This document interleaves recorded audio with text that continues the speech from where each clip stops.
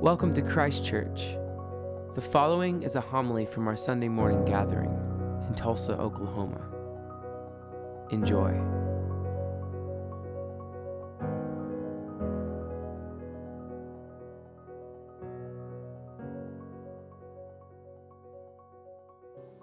May the words of my mouth and the meditations of all our hearts be acceptable in thy sight, O Lord, our strength and our Redeemer.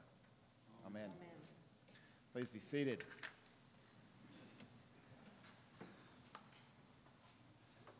This letter from Paul to Philemon is one of the shortest that we find in Scripture. And it's easy to just flip on by it because we see that it's so short. What could we really get from it? But really, if we go and we dig deep into it, it is really one of the most powerful letters that we will find in Scripture. Philemon is the leader of the church in Colossae, where we get the letter to the Colossians. And so Philemon is leader in that church. And he owns a slave. And the slave, Onesimus, has gone to Paul, has escaped, has left, has fled, has gone to Paul and has begged for Paul to intercede on his behalf. And so Paul writes this letter to Philemon, and he says, hey, wait a minute. If this person that's a slave is your brother in Christ, how can you continue to own him as a slave? Essentially, Paul's saying there seems to be a disconnect between the language that we are using in this church in Colossae and your actions or your behavior, and he encourages Philemon to rethink whether owning the slave is a good idea or not. In the ancient world at this time, a lot of slaves were people who we might call indentured servitude today. Like they had wronged the person in some way and owed them a debt. Maybe they had borrowed money. Maybe they had caused some damage, and they didn't have the money to pay back the debt, and so they would enter into indentured servitude until it was paid back. But oftentimes, the rates that they paid these indentured servants were so low that it would take forever to pay someone back. Some of the slaves were, and there's a lot of thought that that's what Onesimus is this sort of indentured servitude. And this is at the end of the letter, Paul's like saying, hey, if he owes you some money, I'll make good. Even though, and this is like some great passive-aggressive stuff, like even though I'm really old and I'm a prisoner, but if you really need the money that bad, I guess I'll do it. But it'd be hard to not reflect upon this letter about slavery and not reflect a little bit about the history of our own country and how slavery was something that was at the beginning of our country. And in a similar way, in how there seems to be this disconnect in our own reflections and thoughts about slavery and the reality of the lived experience. Our own Bishop Ed, shared what it was like to go over to Africa and to, as a way of sort of exploring the history of slavery in this country, and like being in a church, and directly underneath the church is where the slaves were held and waiting until they were brought to America. I mean, you think about like how do you not get it? And I'm reading this new book by Lauren Winter. Lauren is an Episcopal priest. She's a professor at Duke Divinity. She was raised as an Orthodox Jew, converted to Christianity, became an Episcopalian, and she now teaches. And much of her writing and her teaching has to do with how Christian practices form and inform us. And most of the time, she's sitting there, she's lauding and encouraging practices as a good thing. But in this instance, she says we need to sometimes think about the practices that we do and whether they're actually doing the things that we're doing, or do we just sort of use them as a crutch or a shield to sit there and go, see, everything's fine? She talks about how she had read the prayer journals of slave owners in the 1850s, and they would write these prayer journals in which they would say, God, please just make my slave obedient. And God, why have you forced this disobedient slave on me? Just make this slave obedient. The catechism, when they would teach slaves about the Christian faith, contained nothing of the stories of Moses, who had to leave the slavery in Egypt and go into the wilderness in order to worship God. It talked nothing about the slavery and the freedom that is at the heart of the Old Testament story. It had nothing about the New Testament teachings of Jesus that said that liberation is at the core of the kingdom of God. And instead, the catechisms that they were taught was to help me honor my master and mistress, to be faithful in my performance of duty to them. Slaves preparing to work in the field were to petition God that they might go forth cheerfully and thankfully to my work until labor in the evening. They were told to not be slothful in business, but diligent and industrious in the calling of providence that was allotted to them. They were told to pray for a deliverance from an indolent spirit.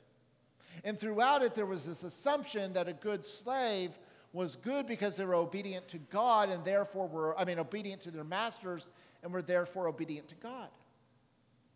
And Lauren Winter's questioning, like how can people pray and come to this point in which she says what we need to do is be reflective and allow the Holy Spirit to come into these practices so that they are transformative for us. And she says it's not just prayer, but Holy Communion and baptism and a whole host of them. And this is sort of at the heart of what Paul is asking. Philemon, if you're really a disciple, you're a leader of the church, how is it that you can own this slave still? Why don't you release him? Because he is a brother in Christ. Paul even says as a slave he is useless, but now as a fellow servant in Christ, he is most useful. Paul's letter confronts the power differentials that exist in this world and blatantly asks us to consider what we are willing to change and do differently as a result of the gospel of Jesus Christ. Scott McKnight, an evangelical author, says that power is not Christian until it is power for, power with, and power unto. Power is only Christian when it is not coercive or forceful. In other words, this letter is asking us to think about the ways in which we operate in this world. How do we live our lives?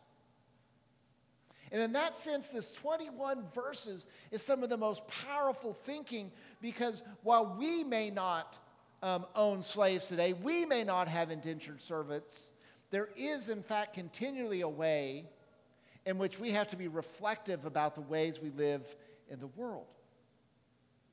Each of the greetings that we heard today have this as an underlying theme. In Deuteronomy, Moses is at the end of his life. He knows that he's not going to go into the promised land.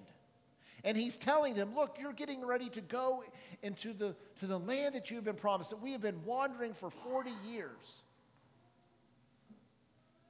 You're going to go into a land with foreign idols. So I'm asking you, Moses says, who are you going to choose? Are you going to choose the God of Abraham, Isaac, and Jacob? Are you going to choose the God that delivered us out of slavery? Are you going to choose the God that created you? Or are you going to choose the false gods of the land in which you're entering?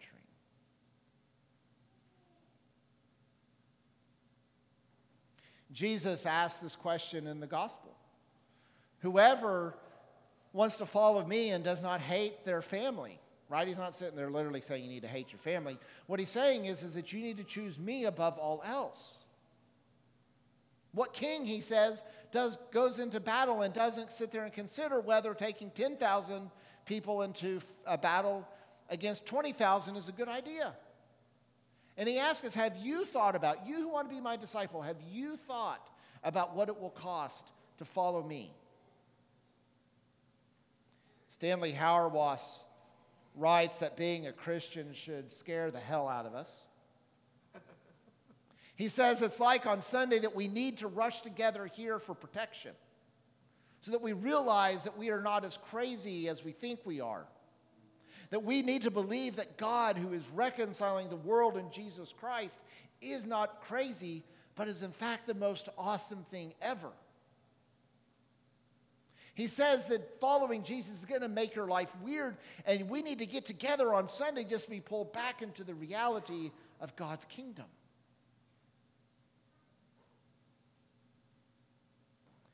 Grew up riding in the car with my mom, and Paul Harvey would often come to tell us the rest of the story. Those of you who are a certain age will remember the rest of the story. So what happened with Onesimus? Well, Philemon let him go, returned him back to Paul. He goes to Paul, he becomes a student of Paul, and he ends up being a bishop in the church, a leader of a church. During the reign of one of the emperors, whose name I cannot pronounce, he's arrested, and he is brought to trial. He is made a prisoner of Christ Jesus just like Paul once was. He was stoned, and after they stoned him, they beheaded him. Somebody took his body and placed it into a simple tomb. This took place in the year of 109. I guarantee you when Onesimus came and asked for his freedom, I wonder if he thought that was his future. I wonder how many of us think about what we are willing to stop doing or what we need to start doing in order to take our discipleship even more seriously than we do today. I think it's really important that we don't sit there and think that this is a call to doing really crazy, huge things in your life. Sometimes it's just the small changes in your life that you need to start with. But these messages, these words from today's readings are a call for us. That if we say that we are Christian, then it has to show in our lives. It shows in our lives not because we somehow earn God's favor towards us, but because God's favor has been shown to us already. We need to be willing to do anything for the sake of the gospel. Amen.